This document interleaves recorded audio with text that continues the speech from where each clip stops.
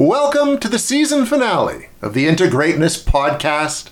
I am your co-host Jason, along with Jolene, both sitting here in a state of bereavement that this is the season finale. But also not really, because a break is really nice. Yeah. So with that, we segue into the topic of grief, because you're all feeling it, aren't you? And it was funny. 44 episodes? Yeah. And we never talked directly about grief. Like, it was funny going through, it's like we're trying to figure out the last two topics, and I went through our entire episode list, and I'm just like, we've talked about everything but grief. We've talked around it, but never actually about it. How symbolic. It was meant to be the final episode of the first season. But so many people talk around it, but Yes. never talk directly to it. And I help people through that so much when they feel like their loved ones and their friends are no longer talking about the significant loss in their life, because after a period of time, people don't want to rip the scab off that wound. So they No. actually stop talking about the death, and it becomes this huge void that people are still needing support with, but now nobody's talking about it. That's what we did, Jason. We were as bad as everybody else on the topic of grief. Boom! We needed that. That's like perfectly staged. Because if anybody listened to episodes 2 and 3 about Jason's story and my story, you'll know that grief is a significant part of our story, our life, and what's led us to where we are now. Mm-hmm. Oh, big time. And actually, I'm going through a process right now, Jolene, which is interesting. I've mentioned my friend Carl. Yes. Before, the nostalgia guy. He's had sort of health issues since a teenager. It has to do with his heart. And he would occasionally go into AFib, even like in his 20s. Have to go to the hospital, have to get, the jump start and everything Wow. like that. 10 years ago, his aorta tore. So they had to basically, most people die, like 80% of people die within like the first hour. He survived. And he's got artificial valves in there. Wow. But since that's kicked his AFib into a lot of fire, because, the anti-rejection drugs for the machines, etc. In the last 6 weeks, he's gone into AFib on average about every 4 to 5 days. No way. In and out of the hospital. It's to the point they have to chemically induce his heart to stop so his body will jumpstart it again. Oh. He's not doing well. His language is now very much about it feels like time's running out, we should hang out. We went out for his birthday and he wasn't good, right? And it's just, and I know, like, it's coming. Mm-hmm. Maybe not tomorrow, maybe not next week, maybe he's still got a year we don't know, but the whole mortality of my friend, who I've known for 40 years, is very much in front. And I can tell, like, since that, I've started grieving a bit. Like, it's already begun because it's kind of coming. So it seems very timely to talk about this right now, too. Yeah. And for you and for other people listening, recognize that what that brings up for you, it's the unexpected death, which was your dad. And it was heart related. That instantly is bringing all that to the surface. And no matter how much you've already healed around that, there's now this layer underneath that you're like, oh, fuck, that one. I know what this is all about. Yeah, and I always tell people this because they get a little discouraged. They're like, but I dealt with my mom's death. I dealt with my dad's. Why is this one like gutting me so bad, or whatever it is? They feel like they've done the healing and it comes back up. And I just recently went through this more of like my abandonment wound, and it got significantly triggered last like November-ish. And I was like, I've done so much healing around my dad, but there were bits and pieces that just had been just not accessed yet because life hadn't arranged itself in that way to access those pieces. How I describe that for people is like, if you were to drop a glass and you started to clean it up, you'd pick up the main pieces and then you'd probably sweep up all of the little pieces. And then I don't know if anyone else does this, but I usually take like a wet cloth and get all the little slivers that don't sweep up. And then I might go and vacuum. Okay. And then all of a sudden, 6 months later, you're moving your furniture around and you're like, there is a chunk of that glass, motherfucker. Or you step on it or whatever. Right? Yes. And it's like, I thought I cleaned that up. Well, you did. You cleaned up what you could see. You had no idea this was under the couch. Same thing with our grief journey, you guys. If you can remember one thing, it's that, okay? Because that's going to come back and get you lots of times. That's exactly what you're talking about as well, Jason. So when we look at grief, here's the Oxford definition, so we're all talking the same kind of thing. It's deep sorrow, especially that caused by someone's death, okay? Now that someone can also be yourself. We grieve versions of ourselves all the time. We grieve the, old versions of us that might have been fun, that might have been pre-parenthood, that might have been pre-trauma. Jason and I a few episodes ago talked about car accidents and how that fucks with our fear response sometimes. I grieve the version of me before that, you know? Didn't give a shit while driving. You were Totally. fine, right? Yeah. So sometimes, you know, people might be grieving the world before COVID. They might be grieving, you know, man, it was so much easier when I was in high school or whatever. You're like, fuck that. You know? But it's like the guy that never gives up his high school football. Uncle Rico. Uncle Rico, yeah, from Napoleon Dynamite. It's like he was grieving his football glory days in high school. For sure, right? And same with your buddy, right? Yeah. Remember, you're a nostalgia guy. Go back, listen to this nostalgia episode, right? So, you know, there are so many different ways that grief shows up in our life. And it's funny because I do think that at any point throughout all these episodes, we essentially sprinkled grief within them, because grief does not, you know, being a grief and loss and trauma counselor myself, that is one of the biggest things that we see across the board, is that grief is not this single incident. Death is a single incident, okay? Death is a very concrete, substantial kind of thing. You can hold it. I'm like trying to hold something in my hands here. Grief, you can't. Grief, you can't hold in your hands. Grief exists. It's a flavor. It's an essence. It is not something tangible that you hold on to or put a date to. It is a response to something. And if you can look at it that way instead of the specific incident that induced the grief, grief is a symptom, right? Mm-hmm. And there are so many different ways that grief is weaved into our lives, but we tend to look at it as if it's a response to a death, and then you get a certain amount of days off to grieve. And 5 usually. 2 usually, some, right? like usually I felt like in my government job it was 2 unless you needed travel and you got a couple extra days or something. But it depended, yeah. But that then creates this societal norm around how we expect people to grieve, and that's cultural. Okay, many cultures actually very respectfully grieve for long periods of time in public. Public, absolutely too. In public, they do it for long periods of time. There's people that tend to the body and a whole ceremonial, like it's very beautiful the way death is honored in some cultures. We are scared shitless of yeah, and when I say we're referring to like Western culture, essentially, right?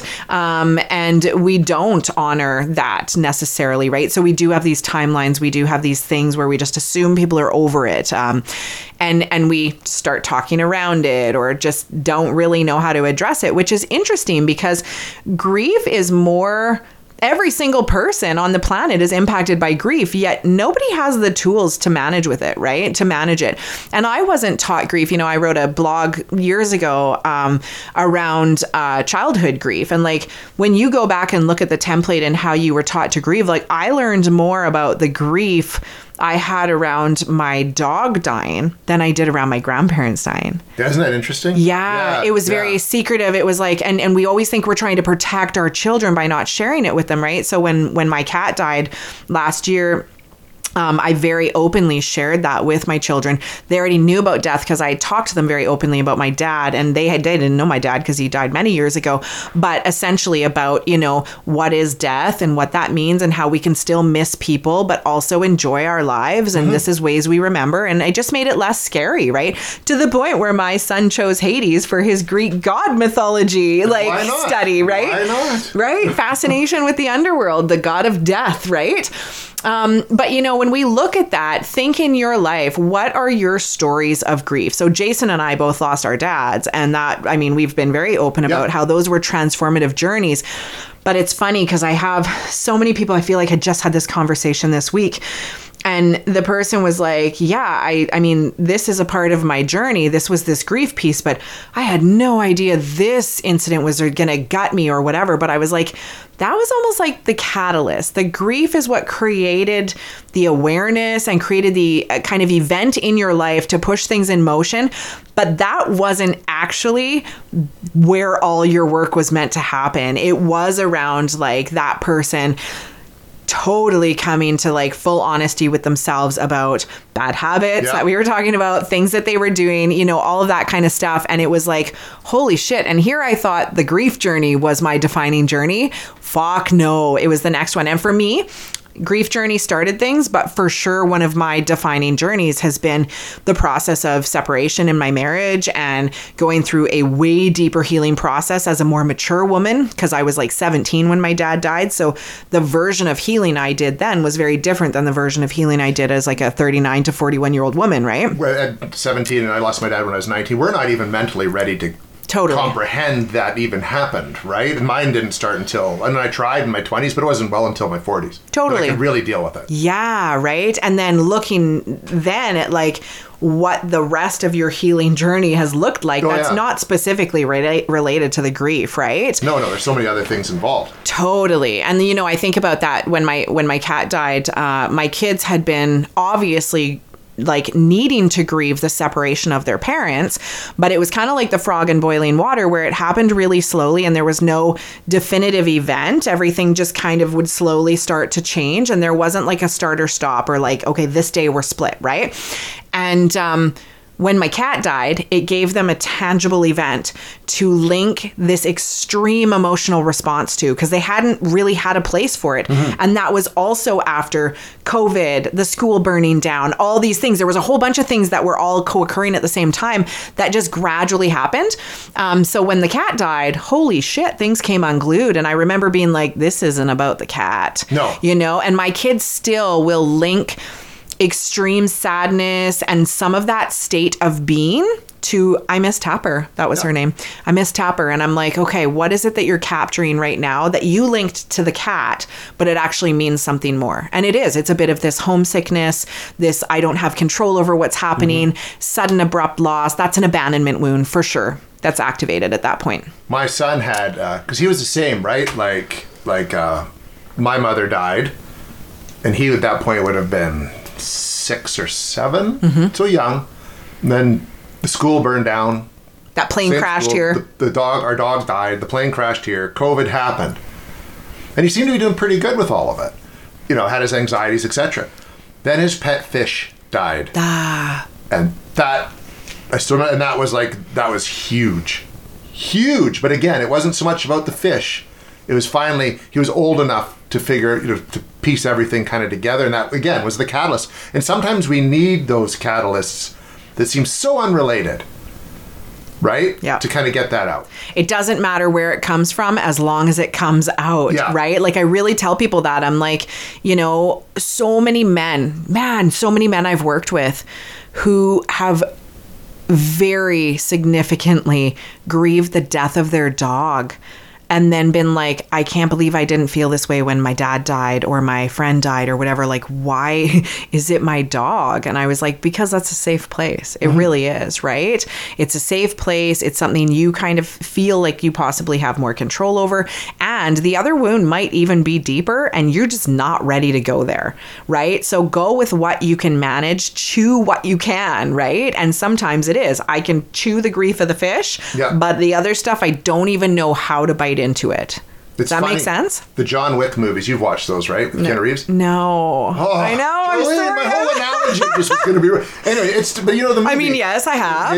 His dog is killed by these mobster guys that break in, and so he goes and it starts this whole rampage. But he was given the dog by his wife who was dying of cancer. And she dies. And then these guys come in, break into the house, kill the dog, and steal his car. And that is like the tangible thing that he can do.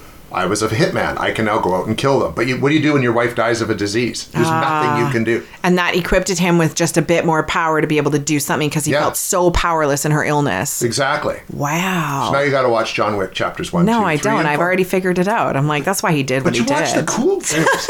But it's interesting. That's a movie that almost takes that whole idea and puts it into like a visual form. Right? Yeah. They should pay me something for that. You go... Write them up. I don't need a movie to make sense of it. My brain makes sense of that shit. That's a good Hollywood cinematic example. Totally, yeah. So, you know, there are so many things that like I can think of stages in my life. And so many times when I talk to people, I'm like, well, that sounds like it's a bit of grief. And they're like, huh? They never would have considered that. But then when you can actually go and name it and like really recognize it as that, they're like, holy shit, you know, you're right. Like I never really knew where to place that. So I remember when I was on mat leave with my twins and I was leaving my government job because I wanted to go into private practice. There was huge like childcare issues and paying too much for daycare and things like that. But I needed to actually transition away from my full-time job, go back to something that was slightly less. So it was like a 4-day-a-week job. So I bid on it while I was on mat leave. So I was going to now be going back to a job with the government for about 6 months in this different role, just so I could do the 4 days a week, right? So I remember I bid on it and I ended up getting it, and I was so sad that night. And I remember my ex saying, like, what's the big deal? It's the job you wanted. And I was like, the job I just left were clients that thought I was coming back after my mat leave. I created that role, and I had been in it for like 13 years or something. I was grieving something like a passion project of mine. Like, that was my baby, and now I didn't get to say goodbye to it, right? So I was now going to be returning, and yes, I'm going to the same office, the same colleagues. Yes, I wanted the 4-day-a-week job. Again, not by choice, but by what my family was demanding of me. So that's another grief as well, right? Lots of grief around things you have to give up in motherhood or parenthood or things like that, right? Even though it's for the better, you're still happy about it. It's grief. It wasn't actually your choice. So then I just remember being like, I'm sad. I'm allowed to be sad about this. Of course it's the job I want, but like, yeah, I'm grieving it right now. Like, just give me the space to grieve this, right? But that, doesn't make sense to a lot of people, right? Well, it's the job you wanted. Why would you care? Because I'm still grieving, and even with, I didn't get actually a lot of support in my separation. I didn't reach out and tell many people for like a couple of years, honestly.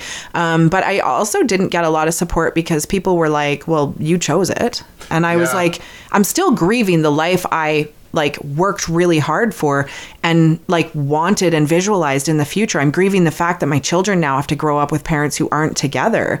I'm grieving a whole bunch of things that were never present that should have been present. The idea of what I wanted things to be. Like, there's so much fucking grief there. But like, people will take a simple thing like, well, it was your choice. Oh, yeah. And assume it's not painful, right? Yeah. I've actually never talked about that out loud. So. Oh, thank you for sharing. Yeah. Thanks for to me, that was really validating for me right there. And that like is so important when we connect these dots, you guys, right? Like, that was really validating for me. I was like, yeah, wait a sec. Yeah. That's the thing. It's an important thing. It's like the people who tell you, oh, my uncle died. Oh, how old was he? Oh, he was 90. Well, he lived a good life. He's still fucking dead, dumbass. You know what I mean? Like, that's still really, I find that really insulting. It's like, well, he lived long, so it shouldn't bother you. Yes. Or if we're more removed from someone, like, well, it was your uncle, at least it wasn't your dad. And you're like, but my uncle was more of a dad to me than maybe my dad was. Yeah, you have no idea on that relationship, right? Indigenous communities, right? Like, everyone is family. And if it's a death in the community, it is a death to everybody. And it's really hard for Western culture and like white culture to appreciate that. Yeah, well, it was, they weren't even your family. Yeah, everyone is family. That is my community. There has been a death to my community. I'm going back home. Yeah. Right? It affects everybody. It's like my buddy Trav's mom died in the middle of COVID. Right? She was old and she had health problems for a number of years, but it was really upsetting. And people are like, well, it's your buddy's mom. And I was like, yeah, but I spent half my time as a kid at their house. I went camping with them. Like, that's someone who's a significant, like, that's, you're right. It's a community. If you have a group of people that you associate with and their parents, and even their siblings, when one of them dies, it affects you in some way. The other thing is that we can activate part of our grief process by watching others grieve, right? And sometimes this can help us lean in, and sometimes it actually pulls us back. So had this conversation the other day with a client too, and I was like, maybe some of the people that aren't supporting you, maybe their grief process is activated and they can't be present. So sometimes there's some things around that as well. I mean, for me, our support and the way we grieved was a little different because it was suicide. And I've always held a special kind of approach, essentially supporting people with suicide deaths, because it is a different process. There's a different stigma. There's a different sense of like guilt or self-blame that people go through. I'm not saying that other forms of death don't have that. I think overdoses and a lot of the drug world deaths now are fairly similar in some ways, right? But recognizing that there's going to be different ways. I mean, Alzheimer's and dementia are horrific ways to essentially grieve. You're losing somebody daily, like you're losing versions of them daily, right? Yeah. You know, I grieved my marriage long before it was over, right? Like I grieved it slowly, as it wasn't like a significant, once, you know, we moved apart or things like that. It wasn't like, boom, there's this huge grief experience. I had slowly been grieving that the entire time for many years, I think, right? Yeah. Oh, yeah, yeah. It was like my buddy Carl. Yeah. No, it was something that's over long periods of time. And I don't know if that's easier or harder. Like, Again, you know what I mean? yeah, Like, it just is. Yeah. It just is. Yeah, and that's the thing. Like some people who are like watching their loved one die of cancer, they're like, fuck, I'd take a sudden death any day. And then I'm like, having had a sudden death, it wasn't much fun at all. I would have loved days and days and days to cherish and have, you know, all the holidays. Like I know one of my friends, and again, he was young, like he was in his early 40s, and I think he'd had cancer a couple times, but like every holiday, it was Christmas and they were making Easter eggs and giving Valentines, and they were trying to cram in every holiday they could, knowing that within the next year, that's when it would be. That would be so painful, so painful. Mm-hmm. So again, like we want to compare because we want to just be like, oh, I wish it was easier, right? But none of them are easy. No. They're all painful. And we don't like pain. No, we have a hard time sitting in pain. We do not. And to grieve properly, you have to let yourself sit in that pain until it just stops hurting as much. Yeah, and we run from pain and we learn so much from pain. And that's also like one of the reasons Jason and I started this podcast, is because we both recognize that like I know the most incredible things that have come from my life have come from the hardest, fucking ugliest, painful places. Same. They just have. Same. Right? Like my 6-pack has come from so Just kidding. But if I had one, it would come from really hard, rigorous work, guys. Right. Humor helps us through grief a lot as well. Yeah, that's also an important one. Humor and time. That's really it. I don't know, though. I don't know. I kind of disagree with the time thing, though, because some people think like, well, it's been 25 years or it's been 10 years. Like, it'll get better with time. No, it won't. If you had a fucking hole in your wall right there, Jason, I have one at home.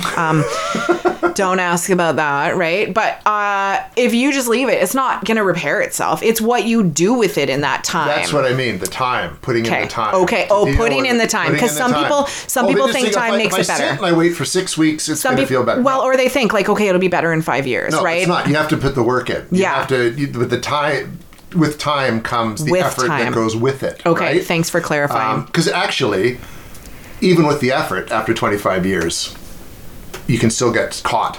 Totally. By a wave. Well, and 30 years. It's the chunk of glass under the couch. Yep. That's what happens. So when that happens, I tell people, don't think that you have regressed. No. You just happened to finally access and reveal the chunk of glass under the couch that you didn't know was there. And that's usually like things will pop up in people's lives that parallel things, especially when we start our healing journeys. There was one guy I was working with, and as we started processing things, that week, I shit you not, something would happen in his life that would mimic the same event. So there was one where he had saved somebody from drowning, but then one person couldn't, and we processed through all that, and it's something he'd been carrying for many, many, many years. He was conflicted about it.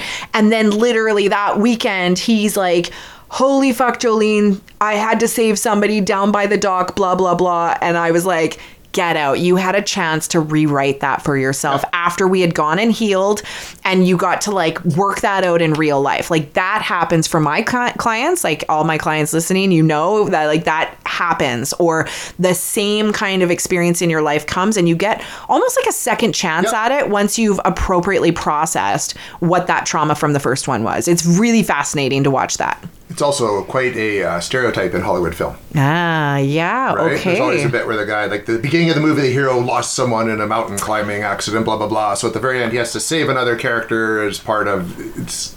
But it's happened. It does happen. Like, it will not happen until you're ready to deal with it. Totally. Or have dealt with whatever it was that got in the way. Yeah. So, always remember that, like, we can do as much work as we can to heal and tend to some of these things. But, like, if it creeps up, it's going to, and it really opens, like, another door for you. It's just accessing a different space that it's kind of stored in. So really look at that. I think, there's some folks in our office that specialize in, like, grief in the workplace. and increasing awareness, vocabulary, and just overall understanding of like how grief impacts our ability to work, right? Like when you grieve, it consumes a huge amount of your energy.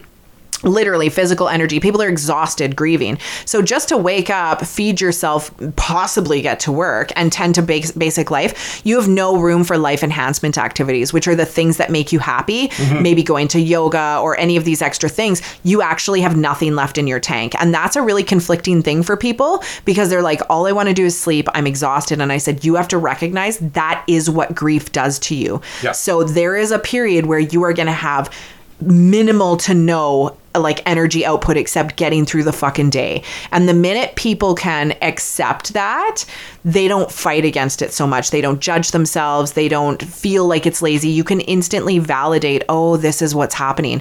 Because we live in such a production focused world that like if we aren't producing as much, we rag on ourselves, get hard on ourselves, feel less worthy, all those things, right? Or we keep saying yes to things we just literally don't have capacity for. If you are grieving, take like 50% of your gas tank down. Like you're starting your day on half a tank. That's it. That's all you got. At the get-go. At the get-go. And it depletes very quickly after that. Have you ever left your house with your cell phone half charged in the morning? Oh, yeah. Really? Yeah. Oh, I always charge mine at night. Yeah. Okay. I wait till it's almost dead.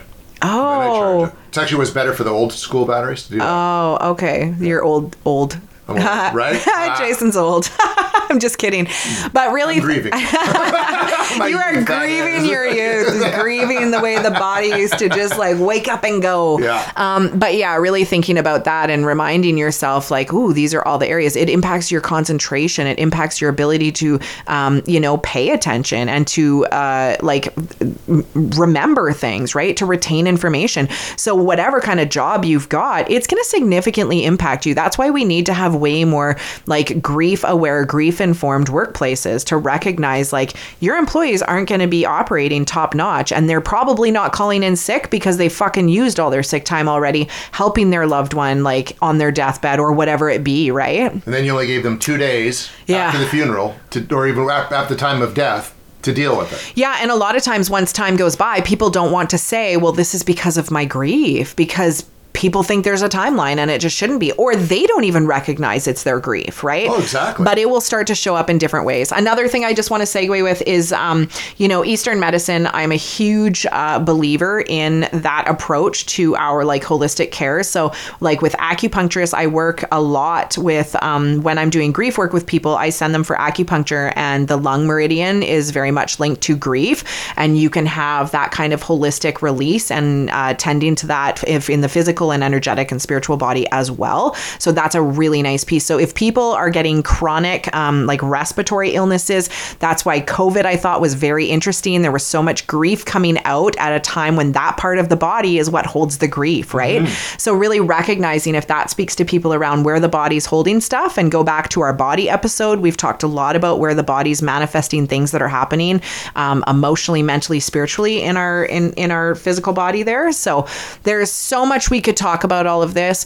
You may be experiencing some of these symptoms in the coming weeks until we restart with season 2. That's right. I encourage you, take as much time off work as you need.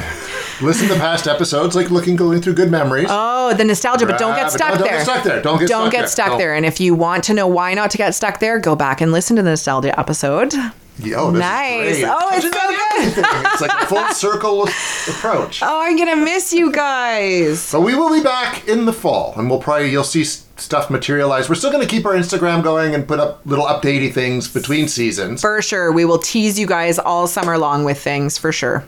And exactly, we'll also let you know when we start recording again, because that will then determine when episodes start appearing again. Absolutely. Which I'm thinking early September once the kids are back in school. Yeah, so we're still naming episodes. Feel free to let us know if you have got any ideas on what series we should be naming Ted the Lasso episode.